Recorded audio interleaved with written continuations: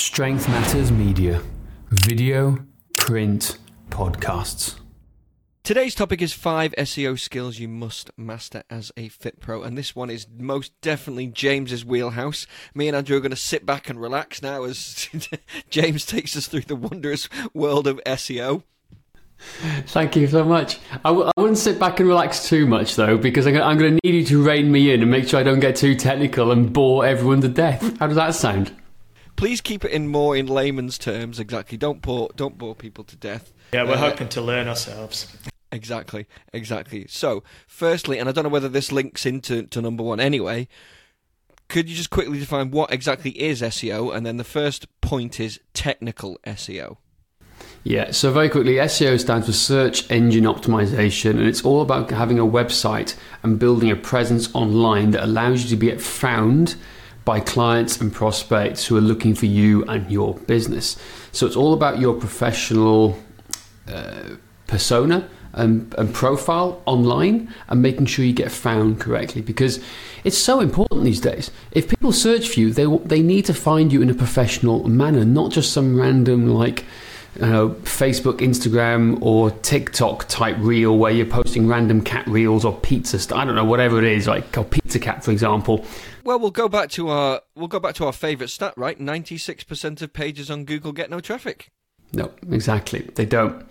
So we want to make sure you're part of the 4%, basically, to be here. So technical SEO is all about getting you found when people search for you in in Google, basically. Let's just talk about Google, Yahoo, Bing, all those search engines. They make sure that you get found. So yeah, there are kind of 4 or 5 elements to this. But the first thing is you need to understand is the technical SEO aspect, right? And that is making sure you have all the technical stuff in place to allow your website to be read and found by Google. Because Google uses special code to read your website, basically. It's called schema code. So the schema code allows you to be found properly. It gets read by Google properly as part of the algorithm, and it makes sure it gets updated correctly. If you don't have this type of schema code on your website, it means you're going to struggle to be found, or it'll take longer for Google to find and index your pages. So that's really important, okay, in terms of that. So do websites not automatically come with schema installed? Right. Nope, not at all. I would have thought in a sensible world they would do. Well, you would have thought so, wouldn't you? It would make sense, and I guess that's why so many websites aren't set up correctly, enabling people to find them. So interesting. It is. It's something you have to develop, and there's different types of schema for different types of websites, different types of posts, blog posts, reviews, videos. Like there's different schema for different things. It's why we can rank so quickly, so fast. It's because we know how to use the schema for each of the pages and posts that we do. So don't get too caught up in what schema is. The most important thing is you've got to understand is that in terms of technical SEO, you've got to set your website up to be found in Google. And that means first and foremost, making sure it goes into Google Search Console, because that's where the schema starts, right? That's where everything starts to get found. And you can tell and point to Google, your website exists. So your first thing is to point to Google Search Console, say this your website exists, and then you can start building the schema code on top of that. That's essentially what you're trying to do. So first and foremost, right, I know it's maybe getting a little bit too technical for most people now, but you want to have and be found in Google Search Console. You want to make sure your website is mobile first, mobile ready, and you want to make sure that you have good metadata, and the metadata is what you call the headlines and the taglines of the top of each page that you use. That is a starting point. Right, I can go way more into this because there's about 10 or 12 different KPIs and stuff we can go into. But that is really important in a very simple layman's terms, as best as I possibly can. Get into Google Search Console, make your website mobile first, mobile friendly, and have good metadata, right, for each of the headlines of each of the pages. Does that make sense to you guys, first and foremost? This is a bite-sized podcast, remember, James? So yes, sorry. Right, next one. It makes sorry, sense. Andrew, you go. No, I was going to say it makes sense, but yeah, I can understand why it seems overwhelming to the majority. So having somebody like ourselves that can guide them makes complete sense to me. So that's in terms of technical stuff, and There you go. Yeah. So the next is on-page SEO, and that is the words you're using on your website to tell them what you do. So that one of the most important things you can do is know what you are, what you're doing, and who you're trying to attract. And then when you do that, you've got to use certain keywords. So for example, let's use Simon Bradbrook from Stronger Bodies in Forest Hill in Dulwich, just outside Dulwich in London. So we're helping him rank his website highly at the moment. He's a personal trainer based in Forest Hill. So what are the words we're using a lot on his homepage? Personal trainer, Forest Hill. Those are the keywords. So you need to know what your keywords are. What do you do? Where do you do it? That's a really simple example, okay?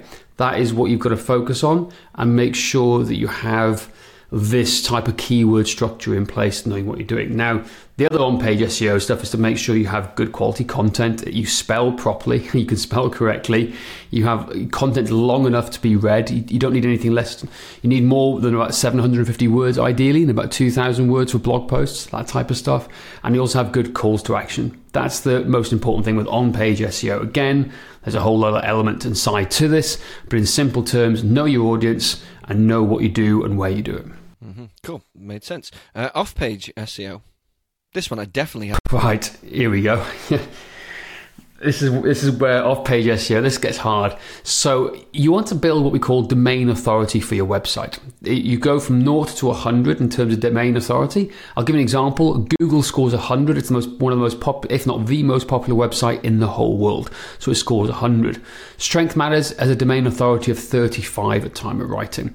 So most trainers' websites that we see don't even have a domain authority because they don't even know where to point it to. So it's between 0 to 5, most of them, but you want to try and increase this domain authority so you're seen as a trusted resource in the eyes of Google. And the only way to start doing this is creating a brand around yourself, a persona, and also getting other websites and companies to link back to your website. Because the more links and quality links you have, the more it tells Google you're a trustworthy website. So it's not just about building links. It's also having a good domain, good presence on social media. If you have lots of followers on social media and you have high interaction, Google takes those interactions into consideration too. So it all adds and builds your professional image, essentially, to Google to raise it up. So brands will always get elevated. So the bigger your brand you build, the more it's going to be. So the off-page SEO is about link building and building authority with your social media, but also making sure you don't have what we call bad links back to your website. For example, let's talk about the Russian attacks we had in 2016-17. Remember that, Josh? Where people were literally trying to hack us for a whole month, and we had to fight them off tooth and nail to make sure they didn't get into us. But they were trying to use our website to distribute all sorts of pornographic material. It was insane. It was so hard. But what happened was we got Google slapped, basically telling us that we were a terrible website because we were trying to share all this information around the world. So if you have links from websites going back to your website from bad links and bad Russian sites or hackers, it's going to drop your authority in Google. So you're going to make sure you have your reputation here intact and make sure no one's linking back to you in this way. And most people don't even know if anybody's linking to them at all. Here's a special message from our sponsor. Want more clients without breaking the bank on ads? Google is your ticket. Imagine being the first name clients see when they Google your services near them. Sound impossible? It's not when you've got Strength Matters on your side. We'll build you a website and get you ranked high on Google for free. You'll save thousands on ads, web design and SEO services, plus get a suite of business tools to help you grow your business effortlessly. All you cover is our bulletproof hosting that comes with a full 90-day money-back guarantee. Ever wonder how many new clients you're losing by not being Google's number one? Don't wonder, act now. Book your free strategy call at strengthmatters.com/website today. I was going to say, if I had a website, I wouldn't have a clue. So you probably need someone who knows what they're doing, right?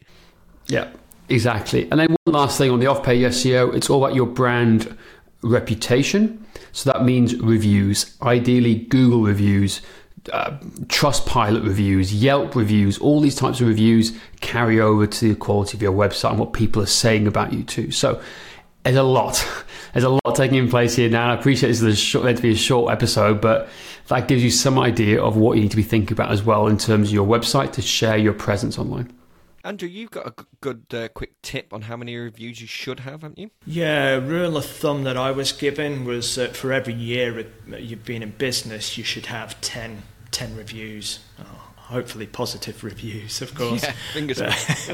So, quick maths, simple maths for a simple person. If you've been in business 10 years, you'd have baseline of 100 reviews. Yeah, I was going to say at least 100 reviews. So get on your at reviews, least 100. guys. Yeah. Next one, James. Local SEO. Keep it short and sweet, boy. Really short and sweet. Make sure all the businesses on Google Business can find you. So if people search for you in the Google Maps, in Google Business, you're listed on the local search terms of business. Think about it. If you're looking for a coffee shop near you, I keep saying this, but if you look at a coffee shop, where do people find you? In the local guides, right? People review you there. So you need to be on Google My Business, Google Maps, and start building relationships with local business who may be sharing links between you two. So that's really important. But not just Google. Think about Bing Business as well, because Bing's massively on the uptake because of ChatGPT 4 and Apple Business too. So those three things. Be on those places so local people, local business can find you, because it's all about owning your backyard first before trying to take over the world. Absolutely. And finally, Google algorithm. Right, so the Google algorithm is the biggest algorithm in the world. It's the most popular, but it's similar to Bing, Yahoo, all these other databases too. So you've got to remember this phrase. It's the double EAT, EEAT. Expertise, experience, authority, and trust. That is Google's factors for ranking your website. So you've got to demonstrate experience, expertise, authority, and trust. So you've got to make sure what you're sharing is high quality content. It's got to be great content, almost right, great, with like almost like Tony the Tiger style from like the Frosties adverts, like great, that type of thing, right? So think about that. It's got to be great content. You've got to make sure and demonstrate your expertise. Share what you know. Be passionate about what you know. Be authentic about what you know.